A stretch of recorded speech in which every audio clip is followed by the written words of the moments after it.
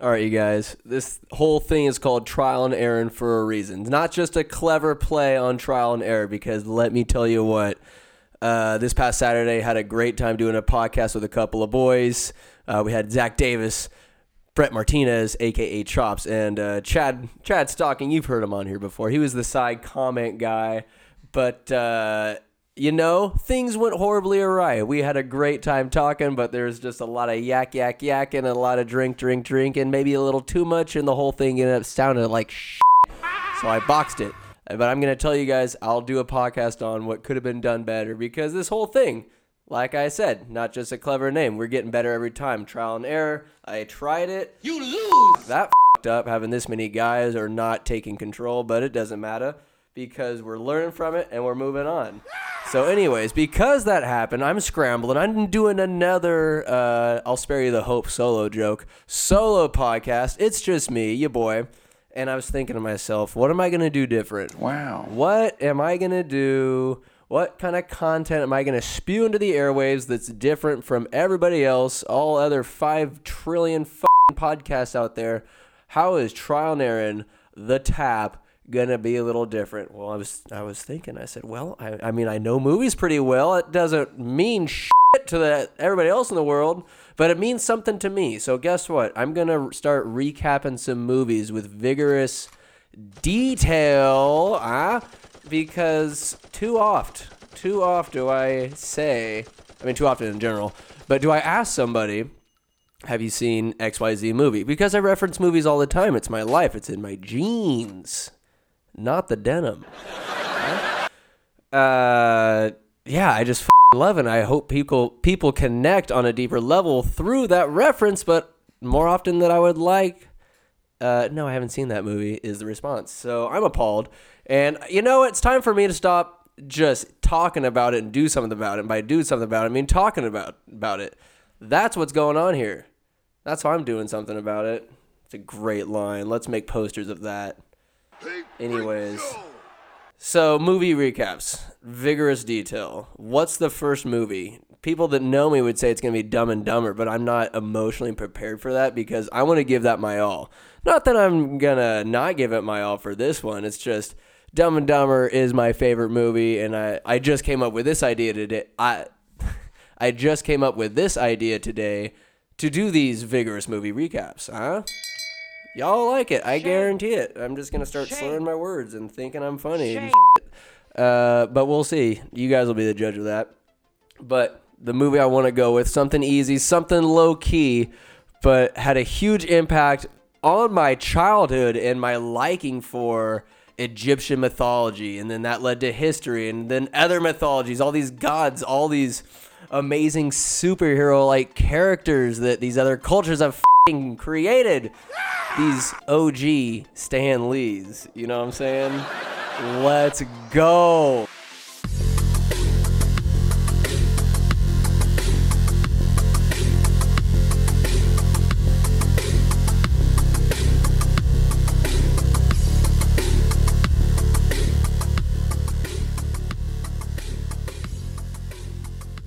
The movie is The Mummy. The first one, starring Brendan Fraser.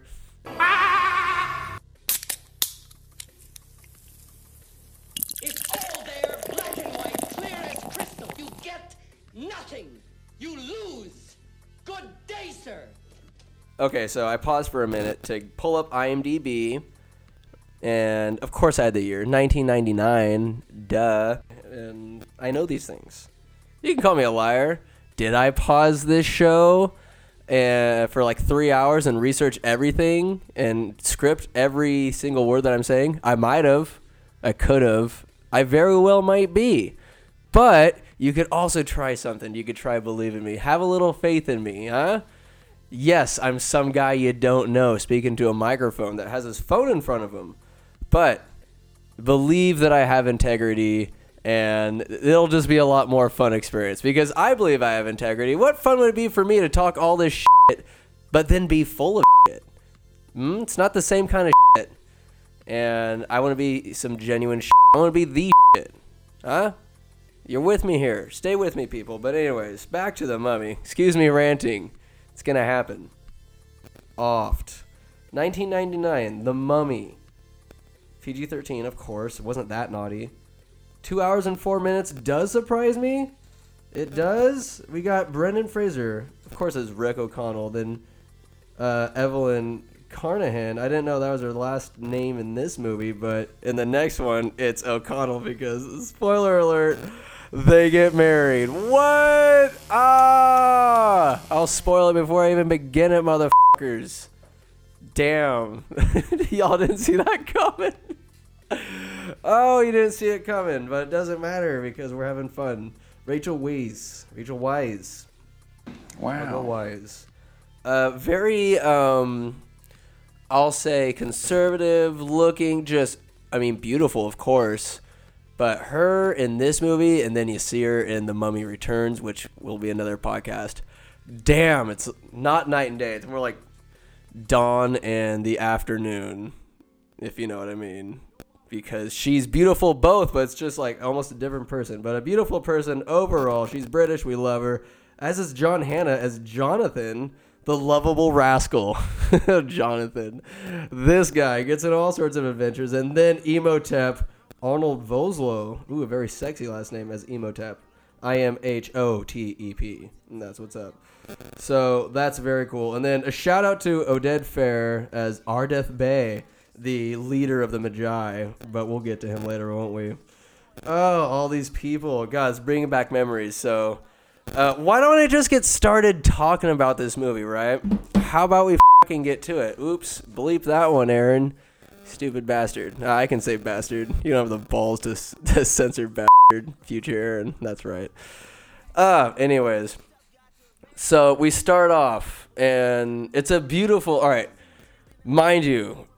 Before I get started, talking about integrity. This is off the top of my head. I'm not reading a script. This is off the top of my head because I watched this too many times when I was a fat child and just watch movies because that's not real life. And it's fun. I'm Rick O'Connell. I'm the adventurer. It's fantastic. Anyways, this is just me spitting it off, rambling, as if you already couldn't tell. So here we go. Here we ramble. Let's get ready to ramble. Jesus Christ. It's a beautiful... It looks like sunset to me. And you come down off the Sphinx's face. Real nice cinematography. Some 3D for 1999. They're getting ballsy. They're like, we got a budget to show for it. We see a chariot. We see a man. It's the Pharaoh with his balls dragging behind him. That was the original balls behind the truck. Am I right? Actual balls. A Pharaoh with his pyramid. Talk about the balls. Anyways, then we see Imhotep, and then this lovely lass, goodness, what's her name? Anck-su-namun, in this skimpy little outfit, looks nude, but not, N-A-U-G-H-T, comes up, and they kind of, the narrator, Ahmed Bey, beautiful voice, for their love, he says, like, what? They're about to have, the Pharaoh's wife, or mistress, is... like getting all handsy with the priest Imhotep, the high priest Imhotep. Fucking taboo, this place, Egypt. Cats running around like gods that they are, much like today. But that is some scandalous shit. Imhotep just banging Savannah Trump or something like that. Anyways, so yeah, he touches her because the narrator says no other man was allowed to touch her, and then he just touches her, and you're like, whoa, that's against the rules. Holy shit, Imhotep's breaking the law, making out with the chick. And then there's like a bang at the door, and they're like, oh shit, we f***ed up. Like, we were clean up until this point. And they're like, all right, whispers. And all the priests, these old bald men with their green tunics, and they're all painted gold, close the door, and then they just can't hold them. It's insatiable. The one pharaoh comes through, boom. He's like, what's going on here? And he waltzes up and's like, yo, bitch, who touched you? And I think I had that kind of close. I kind of know the Egyptian language based off these movies. And then he says, who's touched you? He points with two fingers. She looks down like, oh, shit, like, playing coy, like, yeah, somebody touched me. Wasn't you, bro. And then he turns around and sees Imhotep draw a sword. Imhotep, my priest? He's just so caught so in shock. And then he doesn't see the blitz coming from the blind side and fumbles his life. Pick up, God damn it, what's her name? Anck-su-namun with the ball. Stabs him in the back. Pulls a Antonio Brown, just stabbing in the back. No love for the Raiders. You get nothing. And they start gutting this dude. You lose. And they keep hacking and slashing. They're just making this up as they go. Young love. Good day, sir. Saying that her in her 20s, Imhotep in his early 30s at least. But he's bald, he's beautiful. Looking stout, fertile. Looking fertile. Anyways, that's besides the point. What is the point? The Magi come in here. And the priests are like, yo, Imhotep, let's get the out of here. And she's like, yo, it's cool. Like, I got this. And he's like, I'll resurrect you. Like, already knowing that, like, all right, you're going to die. He's just thinking ahead of time. Like, Imhotep's a planner. You're going to die. Like, there's no question. Duh. There's no way they're going to take her prisoner. Well, she said, like, she's just crazy enough to kill herself. And he knows that. This bitch is crazy. And so am I, says Imhotep. Wow. She does kill herself. My body is no longer in this temple. And then they completely skip a dramatic scene where they say Imhotep and his priest stole her body out of the crypt. I can't imagine that was just some common affair, but, you know, woe is me. Takes her to the Forbidden City. The name escapes me. You shot me in the ass. Amenoptera. I got it. Talking the name. Let's go. Sandwich. All right, anyways. Take her to Amenoptera.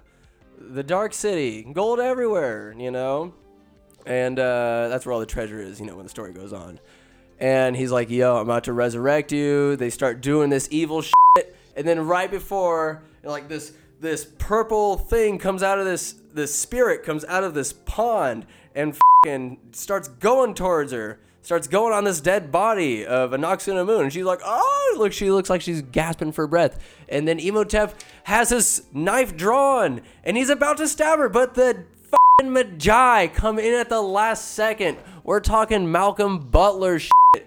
You should have ran, Pete Carroll. Just saying.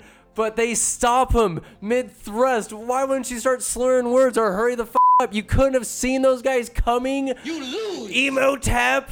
Lordy, pull your head out of your ass. It's game time. But shit, you must be Pete Carroll's great-great-great-great-grandpa or some facsimile thereof. Shout out to Matt Nevins. Sir, you gotta know when to call timeout. Like, it's just poor clock management. Imhotep gets stopped. And then Anck-su-namun just kind of, her body falls back to sleep and that purple spirit leaves her and goes back into that pond. Mission failed, fellas. And then they get taken to some really sexy bondage. They're all dying torture chamber. And Imhotep was sentenced to the Hamdai, the most heinous of folks to get this. Only said to have been performed once in ancient times. This must be that one. Uh-oh. Because he got his tongue cut off, and all of his other priests are just getting the business, right? They're getting their eyes poked out. They're getting flicked in the balls. It's just chaos in there. And Imhotep's just like, ow, gets his tongue cut off. But luckily a guy walks in front of the camera before you have to see it. Ooh, thank you, producers, directors, whoever came up with that idea. This ain't Saw. Anyways, so then we see Imhotep getting wrapped up. Like, real nice. Like, they do a good job. His arms are crossed. He was compliant, at least. I mean, maybe throw some extra frankincense on him or something for a good measure. But then they put him in the casket or the coffin. And then they put those beetles on him, though. And they must have done some chants or curses or had a party or sacrificed some goats. Something later that night. Maybe watch the Cowboys play. Put the cherry on top. Ew. So, Imhotep. So, I don't understand why this is the most egregious curse of them all. Because, all right, you die. And you get eaten alive by these beetles. And then, if for some... there's a stipulation, there's a clause in the contract of spells or curses that says after 3,000 years or some relative future of that magnitude, you get brought back to life with these ungodly powers amongst the earth and skies and people and such, if I may be so elegant. What the f***? I mean, but hey, to each their own. It's a creative enough story. I'll believe it. I'm willing to believe somebody can be resurrected after 3,000 years. Why not? Shall we continue? So later on, given the glory of invincibility, I remember it being all dramatic, the camera spinning, and then you see a bunch of guys yelling. They're a bunch of soldiers. It's the palace, the same palace. Thousands of years later, it's in Egypt. And you see all these guys in white uniforms with blue sash just taking up position with their little bolt-action rifles. And then you see a bunch of guys, like one guy times, let's say 5,000, right, in a line, on horseback, rolling across the desert, everybody saying a la la la la la la la in different pitches and very high volume levels. That's how you describe it. That's the only way you can describe it. And they got guns in their hands, all of them. Maybe different caliber, probably. Maybe one guy, like two guys are kind of joking in the back, like, dude, we just signed up for this. We're mercenaries. We're about to get paid a couple of rubies after this. Like, it'll be dope. We're in the desert land, and we're in the back of the pack. All these other guys are gonna get lit up, and that's what's going on in the back. But there's a considerable amount of these horseback raiders or whatever they are. They're all wearing black. They have turbans on. There's some unified force ready to kill all of Rick O'Connell, the main character's men. He's the only American guy. He's got a brown jacket on. Handsome Brendan Fraser. Handsome. Hair parted, thin, and his buddy Benny, this ugly Egyptian looking dude, kind of dark little butthole eyes. And he says, your strength gives me strength, after Rick says, you're with me on this one, right? That low voice of his. And they go, la, la, la. And then Rick's in charge. If he's in charge, then is he the one responsible for leading him up there? Because this entire battle is a slaughter. They fire first. They're in order because, they're in line. They're defending this. They're all behind ruins and shit. And these horseback riders, a couple of them get picked off. They fall off their horses. Maybe somebody faked it. If you fake it, you're getting trampled because there was many, many lines of horses after you, sir. But they're firing back, and then guys get picked off. There's some higher levels of guys. I would have picked a higher level of the ruins. Like, I'm climbing on top of this bitch, and I'm going to shoot and just hide, bitch. And it was just an absolute massacre. The guys rode through. They start drawing their swords. Guys are running away. Benny just leaves right in the beginning, leaving Rick. Rick fights bravely, and he's running back. He's returning. Everybody around him's dying. Chaos ensues, and then he's like, he's backing up. Oh, and there's two pillars on either side. He's on this little pathway, backing up. Kill him. Bam. His KD ratio is many to 0. It's like 20. He's killed a lot of people. He's like, screw this rifle. I got my pistols, though, in my front pockets. Bam, bam, bam. And he's running away. He's dodging.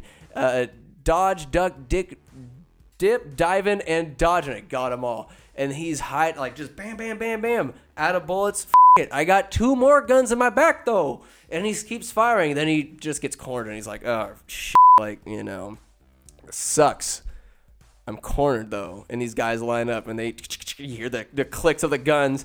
And they're like, and then they get spooked. No firing, nothing. Rick had his eyes closed. He's like, all right, here's where it ends. Life flashing before his eyes. He knows what's going on.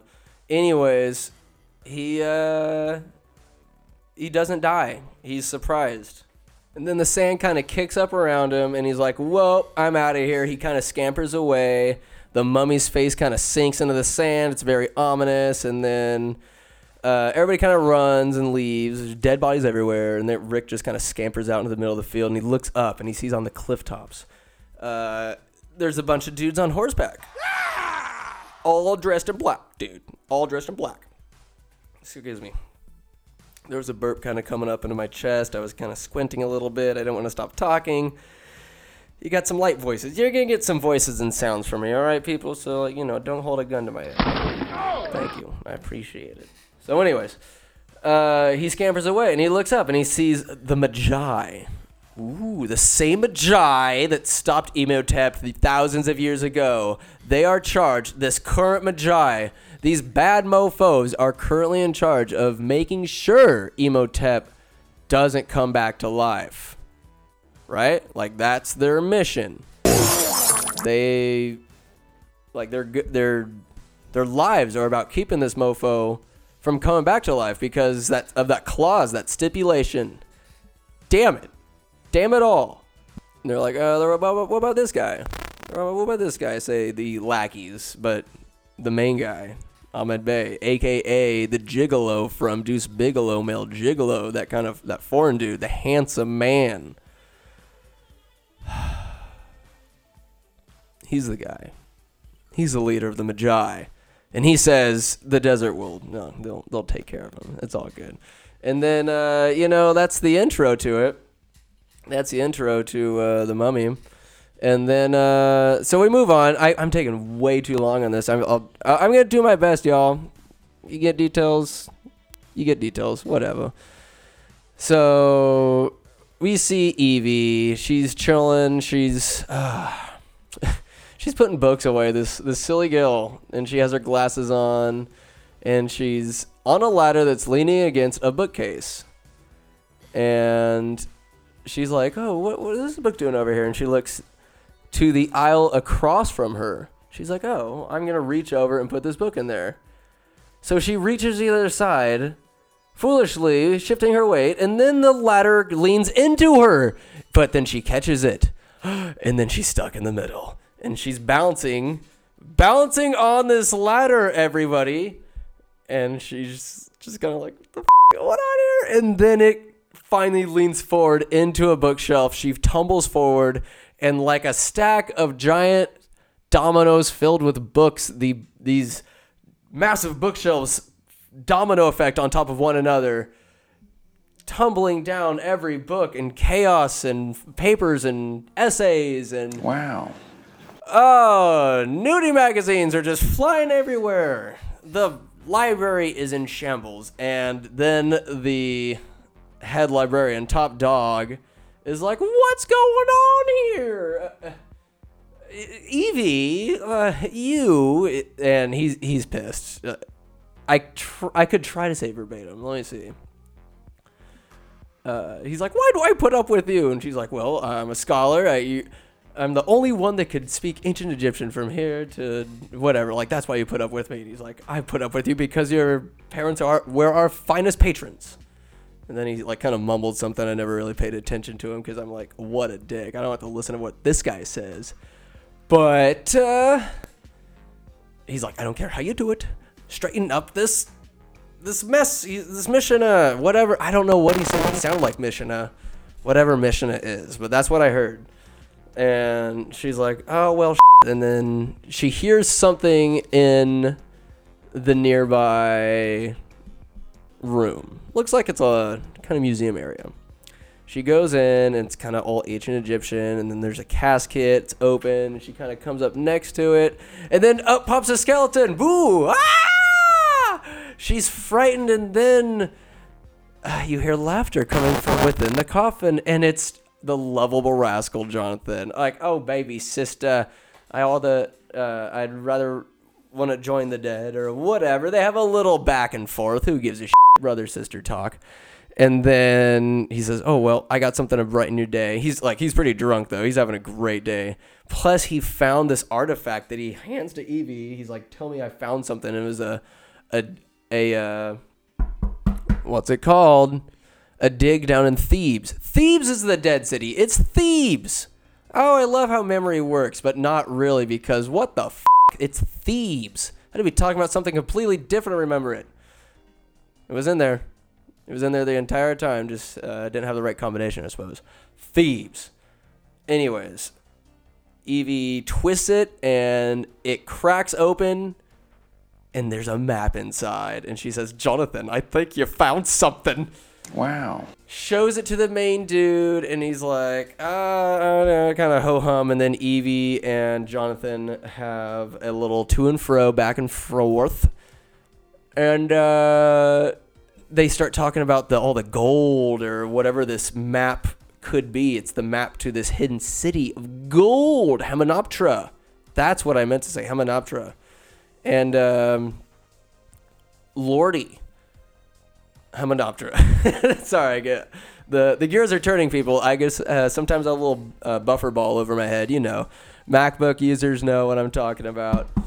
So they're talking about all this gold, and then suddenly the fucking map catches on fire because that dingus head librarian curator dude caught it on fire right where the spot of the lost city. And he says, "For the best, I'm sure.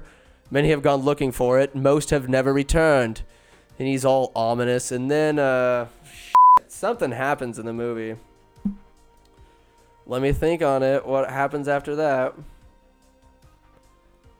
I mean, they somehow need to get there, so I'll just jump to like the jail scene. This is, you know, bits and pieces. Like I said, off the top of my head, it's not gonna be perfect. You. They're at the jail, and Evie's like, "Oh, I want to talk to this dude," and Jonathan's like, "Yo, like this is the guy I stole this trinket from that we found the map." And she's like, "Oh, whatever." And they bring out Rick, and he's sleeveless, and he has hair over his eyes. He looked grungy, still pretty kind of animalistic, sexy. You know what I'm saying, bros? Right? He's just a hairy man. Like, you wouldn't want to mess with him at the bar. A guy that has long hair over his eyes, you're not messing with that guy. You lose. I'm sorry. He's loco. To have hair over your eyes, something's got to be, you know, loose. Anyways. And she's like, "You know the location to Hamunaptra?" And he's like, "Oh, yeah. Like, I've been there. I know where it's at." They make an exchange. And he's like, "You want to know where it's at? Like, you know what's going on?" She's like, "Yeah." He brings her in, grabs her by the chin, and gives her a passionate, well, in the moment, it's a subtle yet passionate kiss. And he says, "Get me the hell out of here." And then the guards are having none of it. They start beating the shit out of him with their billy clubs. Wham! He goes, "Do it, lady." Wham! And then brings him back, shut the door, and she goes, "Where are they taking him?" Wait, before that, sorry. He goes, "Wait, do I know you?" And Jonathan goes, "Oh, I just have one of those faces." And then he punches him in the face. Whammy! And then the guard goes, "Wow!" A shot with a billy club, teach you a lesson, brings him to his knees. But Rick O'Connell gives a look of his face right before he gets hit of like, he knows what's coming. Ah! Takes it like a man. While Jonathan's writhing, that's when Evie steps over him and begins her conversation with Rick. But after the kiss, he gets hauled away. Where are they taking him? To be hanged. Apparently, he had a very good time. That's what that fat dude says. They take him to this square of this 3-tiered, possibly 4 prison, where all the prisoners are loose, but they're just kind of cheering this hanging that's about to happen in the middle, in the center of it all. And Rick's there. He's got the guy goes, "Any last requests, pig?" And he says, "Loosen the knot and let me go." And the guy looks up at the head fat man and goes, "Oh, that's so hail." And then he goes, "Yahoo, man, of course we do not let him go. Yaklabudah." That's what he says. If you think I'm lying, listen to the movie. And if you care that much, play the podcast back where I just said that. See if I'm lying. Do you think I put that much detail into a lie? Maybe, but believe in my integrity. Believe in it. I'll never steer you wrong. If I up, I'll always tell you about it. That's how you know I'm being real. Anyways. What say you? So Evie starts bartering for his life. Like, "I want to find this city." And he's like, "Nah, like, that's not enough." And he goes, 500 pounds. Or whatever percent of what we find. And he goes, "What else? I'm a very lonely man." Grabs her knee delicately, and she smacks him with a book. Possibly an erotic novel. Who knows? And he goes, "Yadak lach!" And then she goes, "No!" The guy pulls the lever. Rick O'Connell falls. But guess what? His neck did not break. I'm so sorry. Now we must watch him strangled to death. And then Evie's like, "Oh, he knows the location to the lost city." That's what she says. And the guy's like, "You lie." She's like, "I would never. You telling me this godless heathen son of a pig knows where to find the city of the dead? Yes. And if we find it, we'll give you like 10%. And then they start bartering. She hits him lower. Something happens where she fools him 40-30, and then he goes 30. He goes 25. She starts going lower, then he goes lower than her, and she's like, deal, motherfucker, 25%, I believe. Good day, sir. And then he goes, cut him down. The guy cuts him down. Rick O'Connell lives as Evie looks fondly upon her new prize. And then they go to the boatyard as the scene blurs out. Some time has elapsed, perhaps a night. And then Evie and Jonathan are walking by a boat, and they're like, it's a Yank, you know. His word is his bond. And she goes, I don't know. He's a complete rascal. I don't trust him at all. And then Rick O'Connell comes out of nowhere with a fresh haircut. He's Saul Jafar, the hottest trim beard cutting. Like, he don't care. You're going to look fine. And he saw him. Rick O'Connell, Saul Jafar, got all caught up, shaved, no 5 o'clock shadow. It's midnight, baby. Rick O'Connell's fresh. He is peppered, and he's ready to get on this boat. And they get on the boat, and, they talk a little bit. And then they meet the Americans. Jonathan's gambling, and they're like, yo. They figure out happenstance, we're going to the City of the Dead. What about you? He's like, who said we're going? And they all point at Jonathan. He does. Big talker. I'm a big talker, so I can empathize. Sometimes it slips. It slips, dude. It's hard. Like, it wants to get out. Who are we to stop information from getting out? Anyways, they start betting like, what makes you so confident, sir? Like, the British guy, a.k.a. Richie Rich's butler, Cadbury, plays this guy. And Golly G. Willikers, he's like, what makes you so curious? He's the red hat guy. The little, looks like the red Solo cup on the back of his head, those kind of hats with a little string attached to it. That's how I describe it. So they make the wager, like a couple $100 for whoever finds the city first. Fucking Medjai start attacking the boat, right? Benny's on board. Turns out he's the guide for the Americans. There's a big gunfight. They get off. Like, I could go into greater detail, but I gotta shorten it. Anyways. They get off. Hey, O'Connell, we got all the horses. And then Rick O'Connell yells back, hey, Benny, you're on the wrong side of the river. Boom, scene ends. Benny's defeated. People get shot, but it's a great gun battle. Rick O'Connell's brave. And, it's a key, we find out. But they get to the city. There's a big old race. It's a big time. You see a little Rick flirting with Evie when they get the camels. He's like, ooh, she's wearing some diaphanous cloth over her face. That's hot. Anyways. They get to the city. Turns out Evie wins. They start racing through this mirage because Hamunaptera, wow. They start digging. Imhotep, like this sarcophagus falls. Like they see the sunlight coming through the cave and it's bouncing off all these mirrors. It's fabulous. Wow. And then they're digging and Rick finds another sarcophagus. Turns out it's Imhotep. And then like after this brief encounter with the Americans, they all point guns at each other. Like, oh, there's other places to dig. They're like, it's, a little brush in, whatever. But there's increased attraction between Rick and Evie. Like he's growing a fondness from her, giving her some tool, like a toolkit. And it's Jonathan and then the fat guy, the prison guy. For some reason, he came along to protect his investment, he said. And they find it. They camp for the night. After the Americans find these sarcophagus, like these jars. They find out who it belongs to after they find them. I think they find the mummy like soon after. They open it up and he's still juicy. Jonathan and Rick say simultaneously. They find out like it's Imhotep and they're like, oh, this guy must have been something very naughty because they find the beetle skeletons, like the leftovers and shit. And like they kind of find out who he is. The Americans make fun of him because they found this treasure, all these jars, even though by finding them, the main guy, the Richie Rich's butler, reads on the script like, "Oh, Satie was no fool. Like, It's like, don't open this. Like they're expecting booby traps. Like he's able to read, and he's like, send the workers, and then they open up the sarcophagus, and it sprays him with like this pressurized acid, and they're just melting to death. Like it's this awful scene. They're just melting in front of him. Ew. Anyways, they find the Americans get the jars. None of the diggers get the jars. They're just there to die.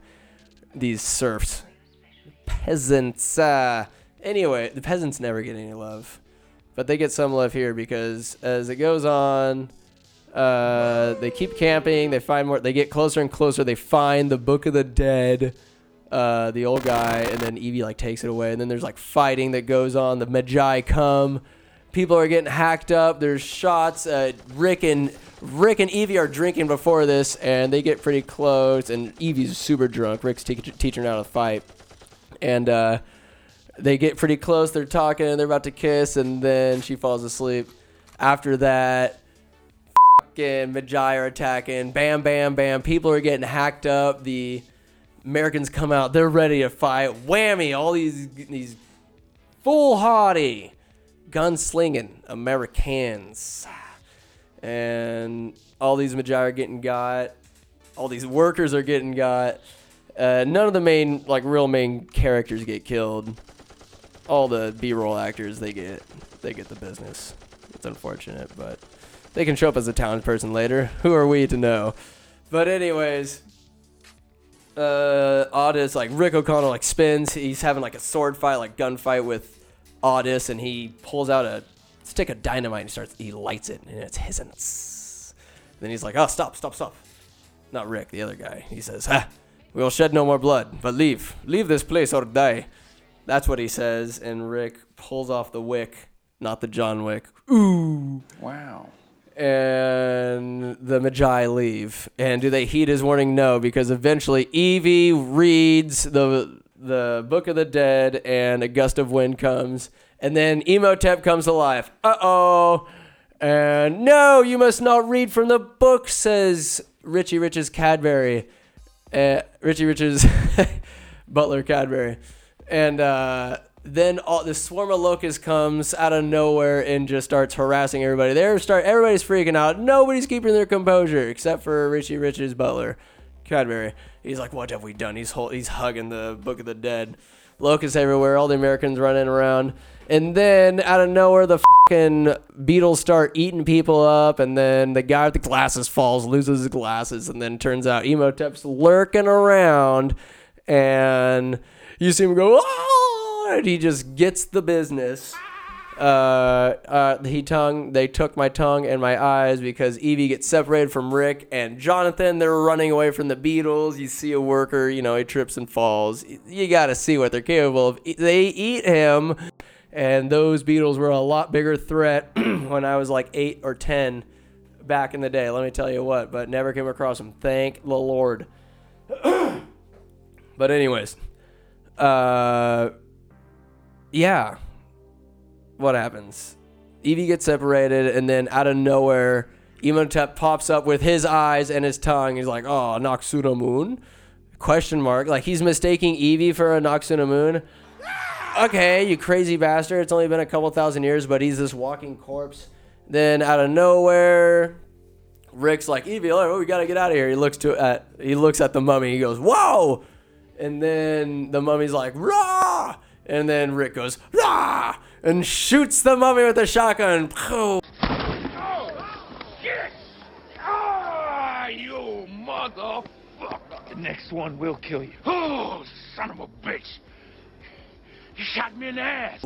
Blows him in half, and he takes Evie and runs. But the mummy, like, you see his body like come up and look to the side, and everybody's running, and they're kind of trying to get out of the Magi. Like, look, you done fucked up. Didn't we tell you? Don't be sniffing around here. Now you came sniffing, and look what you hath wrought. The Mummy. You lose. Now we have like another hour of this movie. Otherwise, we could have gotten our riches and left. But no, the show must go on, motherfuckers. He's like, we're going to go figure out a way how to kill him. You about to go in there. You know what you're up against. You about to go in there with guns. You know it's futile. What the f*** are you doing? We're going to figure out a way to kill him. You foolish foolish brave men. Oh my word. Hope you have sons. Huh? Carry on the line. Because you're done. But anyways, it goes on. The Americans, like, they're distraught. Everybody's freaking out. Life's about terrible. The Americans know the mummy's coming to get them because they have the jars. And they're like, shit. Like, everything's bad. Everybody's drinking. They're like, oh, Rick's like, oh, how's your boy? He's like, oh, yeah, his eyes and his tongue ripped out of him. He's like, oh, he's like, shit. Like, it's ominous. Everybody's like ready to leave. Well, they all take a shot, and then everybody simultaneously starts spitting out their drinks because at that moment everybody's drinking. And then Jonathan's like, oh, Jesus, what is that? It tastes just like, and then Rick goes, blood. And then Jonathan gets all holier than thou, as if we're, and then the rivers ran red as it were as blood, quoting the Bible or some facsimile thereof. And yeah, it's everybody's appalled. Blood, all drink is turned to blood. It's just heinous, icky, this happening, but it happened. And maybe it's just for that second. I don't know if it's like that. I don't know if it cools down or it turns back to normal. That's just bizarre. Didn't really look like bud, to be honest with you. Kind of look like punch, but who am I to say? Strawberry tea, at least. The American ones they're in their room, and they're like, oh, go get me some. They're just chilling. They're kind of antsy because they're trying to stay safe. Meanwhile, the butler, Richie Rich's butler, Cadbury, he's hustling around, and then like outside, just freaking out with the book. And then, everybody's like, he's just hustling around town, but you see the mummy coming after him. Ooh, you see like an eyeball checking after him. There's a happening. I'm not sure if this is in order, but the guy with no eyes and no mouth, he's on this chair, and Benny's like swaying him because Benny forms this alliance with the mummy. Like rewind back to when they're just kind of running around the Amenoptera. Benny's like starts speaking all these religions, praying for his life because the mummy corners him, and then starts speaking Hebrew, brings up the Star of David. He goes, the language of the slaves, says Imhotep, I may have use for you just immediately. All right, I'm not going to kill you. Anyways, Benny's his bitch, and he says, your reward will be plentiful. He holds out all this gold he's been keeping in his gooch for 3,000 years. Just beautiful, cleansed. Must have been a clean gooch. So Benny's just kind of saying, oh, well, Imhotep, like, Prince Imhotep appreciates your offering, but he requires more. And then he just like, oh, and Imhotep, sucks his guts. And then the next guy, on the butler, he's running the streets. Imhotep gets him. And then one of the other, like, probably my favorite American, he's like, give me some bourbon and a bourbon chaser. Don't worry about the door. He shuts the door, and he's like, he sees the jar, and he's kind of posting up. He's holding his revolver. He's making all these moves. Like, he's a good gunfighter, right? And he hears a whoosh. The window opens, and he kind of leans over. He has his gun pointed, but nobody's there. And he's kind of spooks. And then you see the shadows. This whoosh, this hurl of sand blows him onto his feet, blows him off his feet onto his back, and then you see in the shadow his body picks up the sand swirling around him. He's like, ooh, ah, ah, and his body dissolves in front of us, and then Imhotep steps, and he's almost fully formed with only his cheek and under his collarbone. He's wearing the sexy black Ron Jeremy robe, and a beetle runs out of one hole, up in his neck, into his cheekbone, and he chomps down on it because he's bad. He's a bad guy. Of course he eats the beetle. He's hungry. And when you're hungry, you go eat. And Imhotep eats. He just eats souls. He's eaten a couple men already, but there's one guy left before Imhotep is complete. Meanwhile, Rick and everybody else, they're scrambling. They're getting the hell out of there. They take the last American. They go to this one temple to start reading. Like, they need to figure something out, like where the tomb of Amun-Ra is, because they found out Anubis Horus. Find him at the foot of Horus, and take that, Benbridge scholars, he says.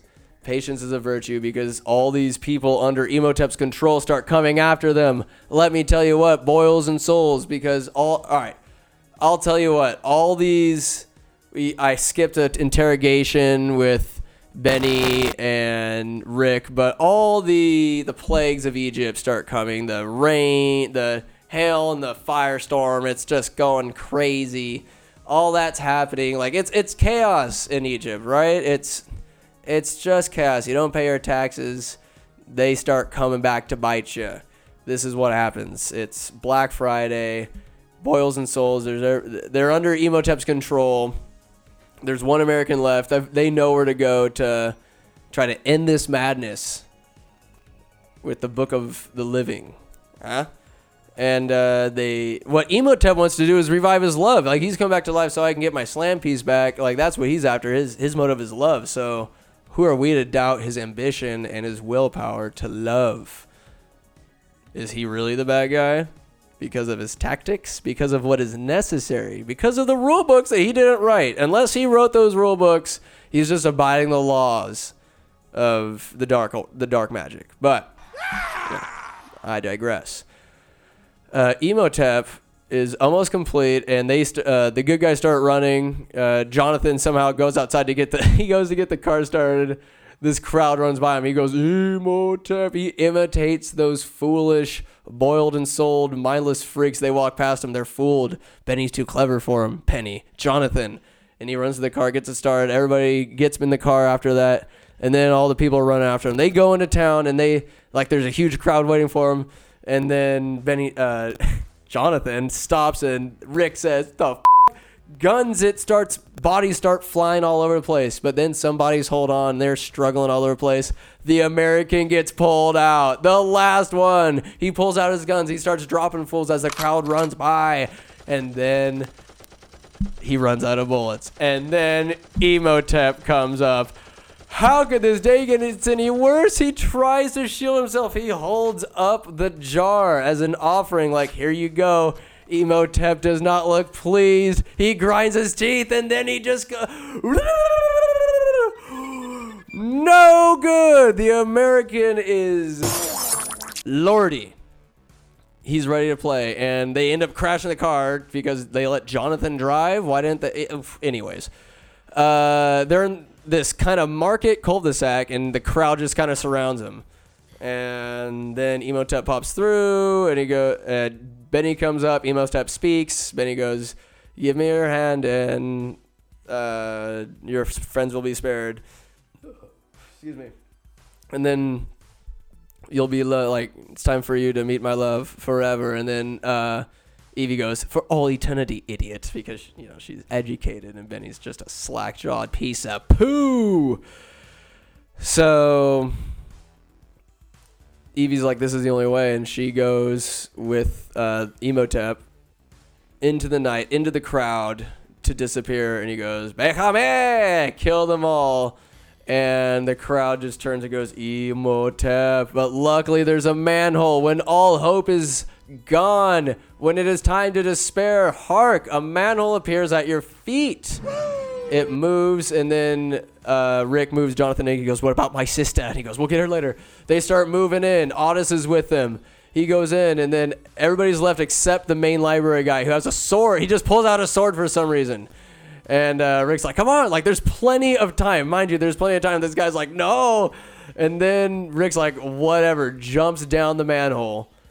And meanwhile, there's still 10 yards in diameter for this guy to have escaped. But no, he opts to die a miserable death of tickling and just wet willies, flicks in the nuts, and Indian burns.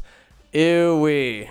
Terrible. So the next scene, they go to this airfield where they see this dude Winston, this old air pilot. It's right after World War I, and he's just old guy. He's like, I wish I went down with my comrades. He's just this drunk pilot, English pilot.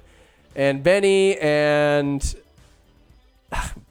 Jonathan and Otis hang on to the sides of this plane, just like the plane from Indiana Jones in The Last Crusade. Him and his dad are in this two-man plane, open cockpit, with a gunner on the backside.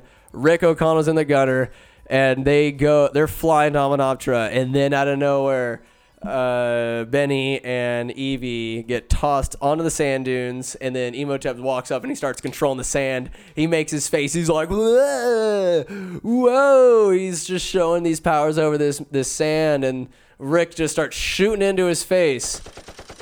Cool. Like, you're shooting sand, bro. Wasting the ammo, wasting the taxpayers' dollars. But hey, you do you, Renegade Rogue O'Connell. But anyways, that's futile. They crash. Winston goes down with the ship. He's dead. Rick sees him, and then quicksand. The boat goes down. But him, Otis, and Jonathan, they make their way into the cuts. They get into the temple, and then Lordy, they start going through. Oh, I didn't even tell you about the favorite part. Jesus Christ. The fat guy, the warden of the fucking police station, at some point during the dig, he goes, and I'm giving this segment its due.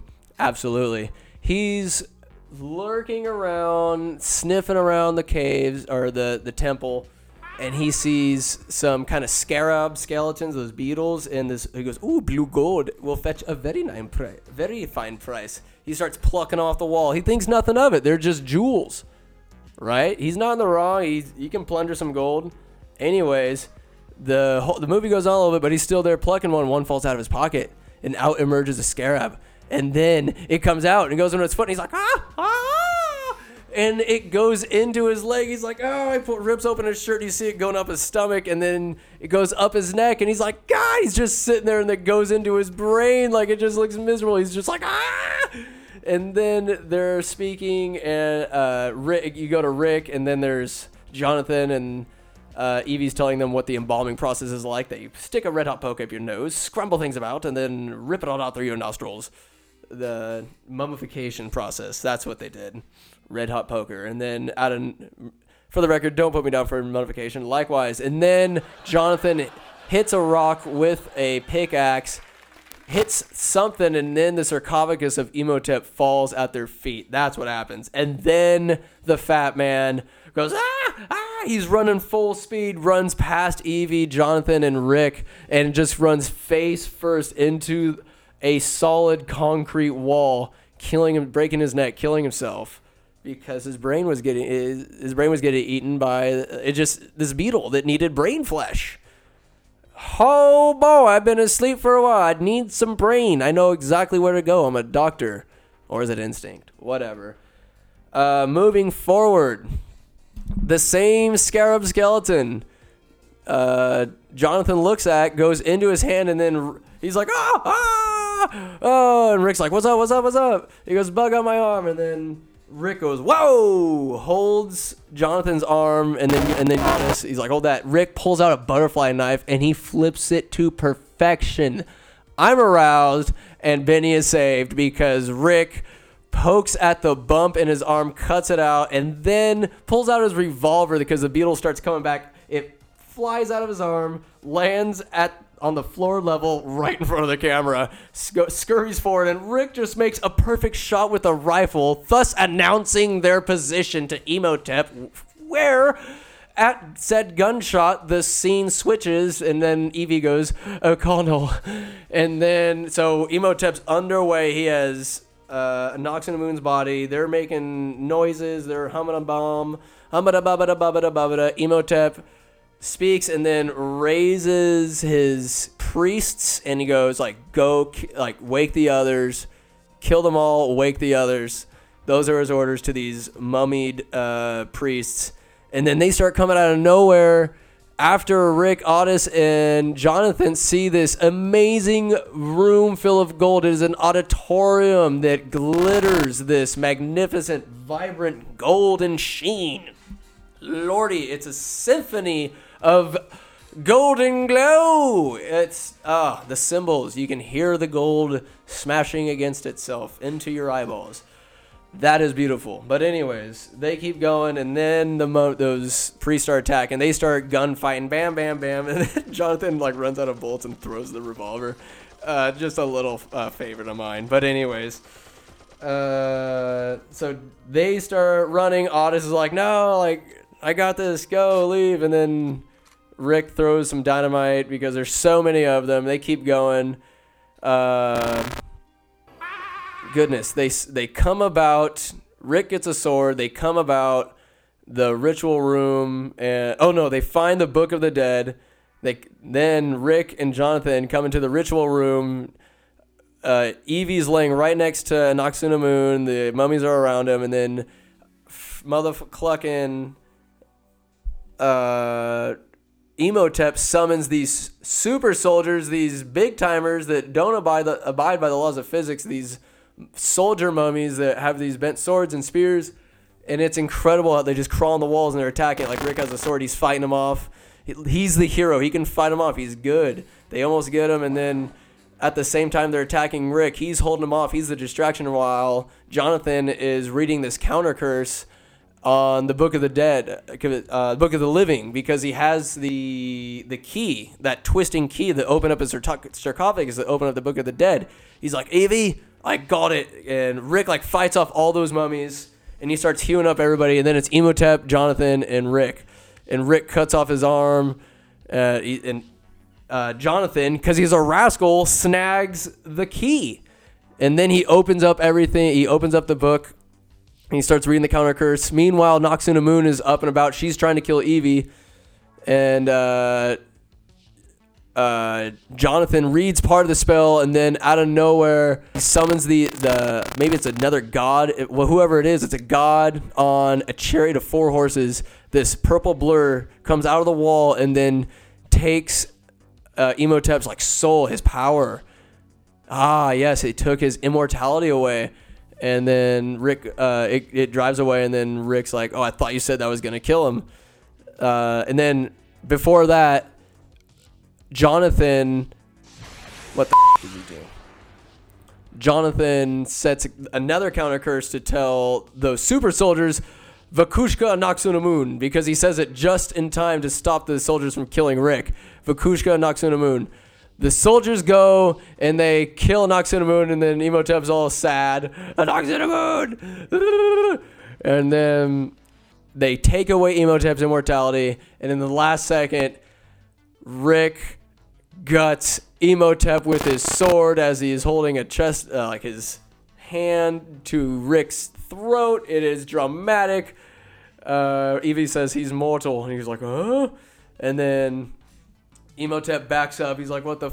He steps into that purple puddle, and all these faces start consuming him, and he's like, and he says these words, and Evie says, death is only the beginning. That's what he means. Death is only the beginning. Could that be an allusion to a sequel? Possibly. Absolutely. Proven to be so. Anyways, that's going to be another podcast, because this one ends merrily because they get up, all is well. They survive the encounter. It's Evie, Jonathan, and Rick. They step out. They get some loot, right? They bring out a little bit. No. Like Jonathan wants to. And in the meantime, Benny's been like setting up this one camel with hella gold. He's been going back and forth, doing the legwork. And then it's time to go. Benny is walking through the cave, and as he's hauling this giant bag of gold, sets it on this like lever. This one random lever just happens to be the self-destruction button. Sets it on there, and it goes down, and he's like, what the f***? And then he picks up the bag and he starts hustling because everything starts shaking. And that's exactly right after they killed Imhotep, and it's like ready to go. Like everything starts shaking. Time to get out of here. So it's a dramatic finish. They start running and they start going through the temple. Rick and company get through, and then there's a part where they get into this door, and then in front, like behind them, the ceiling is coming down, and then Benny's falling after him, and he just ditches the bag of gold because it's holding him down. Rick, like a good man, he turns around because Benny's like, oh God, no! He comes down, and then the roof closes right in front of Benny, and Rick couldn't get to him. He's like, all right, goodbye, Benny. And then Benny, because he has a torch, he gets back in time, escaping death narrowly. He does that time and time again. His ending comes because he's in there, everything gets darker, and you see one beetle, and he's like, shish me. He starts wagging it at the at the Beetle, and he doesn't get it done because the Beetle's boys, they start coming in all directions. And while Benny's torch is running out, so is his lifetimer, because the candle goes out and you hear, ah! And then you hear the Beetles start coming over and eating his flesh, eating him alive. Whammy. You lose. Boom. That's the end of that sucker. Meanwhile, Rick and company are running out. There's sand going everywhere. There's ruins falling about, and they dodge, duck, dip, dive, and dodge their way back to the camels, escaping death. And they get there, and then Rick is like, Jonathan's like, oh, he's out of breath, and then a hand touches him. Oh, they turn around, and it's Otis. He's like, what's good? He's got his arm in a sling. I guess after taking care of those mummies, he's like, well, my job here is done. Those guys couldn't possibly need any more help. So he's out there, and he's like, all right, thanks, guys. And Rick's like, yeah, for sure. And, like, Evie's on him. Like, they're going to bang for sure. Like, they're a thing now, Rick and Evie. Reevie, or Ick. Evic. No. Reeve. I'm sorry. Anyways, they get on a camel, and Jonathan, like, he was bummed out because he got no gold. That greedy motherfucker. He was running through the temple. He's like looking out all. He stopped, and Evie's like, "Let's go!" Like, to come back and get him. And then Jonathan's like, "We didn't get anything," and Rick's like, "Oh, we have every. I wouldn't say we came out with nothing." And he gives Evie a big old smooch, and Jonathan's like, "Oh, please!" And he goes up to the camel. He goes, "How about you, darling? Would you like a little smoochie?" And the camel's like, "Nah!" He goes, "Oh!" And then they start riding into the sunset, and then as the camera pans back or zooms out, the glimmer, the distinctive shine, a ding, a little hiss around a golden plate hanging out of a giant sack of gold hanging over the camel's rump. They did get fortune, they just don't know it yet. That, ladies and gentlemen, is the end of this hour fucking long recap. That is not a recap, that is nonsensical, but hey, if you could listen to that, then howdy doody. This one was in honor of Brad Case because he loves The Mummy, I love The Mummy, and it inspired so much for me, like just, especially The Mummy Returns, that you get into the gods like Anubis. I just thought that was so cool, and it just kind of broadens your imagination. In case you didn't know, I'm all about that shit, so if you put up with it, thank you so much for listening. I appreciate it, and I hope you believe in my integrity, because that off the top of my head, that was just all recap. Yes, it was all out of order, but it's just weird how memory works. I'll have another podcast on memory. It's weird how memory works, how I couldn't remember it in chronological order, but as I described one situation, that led to another, and then I realized that end of the puzzle fits on before something I previously said or what have you. But hey, for us, off the top of the head, I think that's a pretty good recap. So I give myself 5 Owen Wilson wows, mother flowers. That's what's good. Wow. And I'm gonna do these more often. We'll see. It only took a freaking hour to do this. Yeah. So, all right, ladies and gentlemen. Thank you for listening, and until next time. You lose. Good day, sir.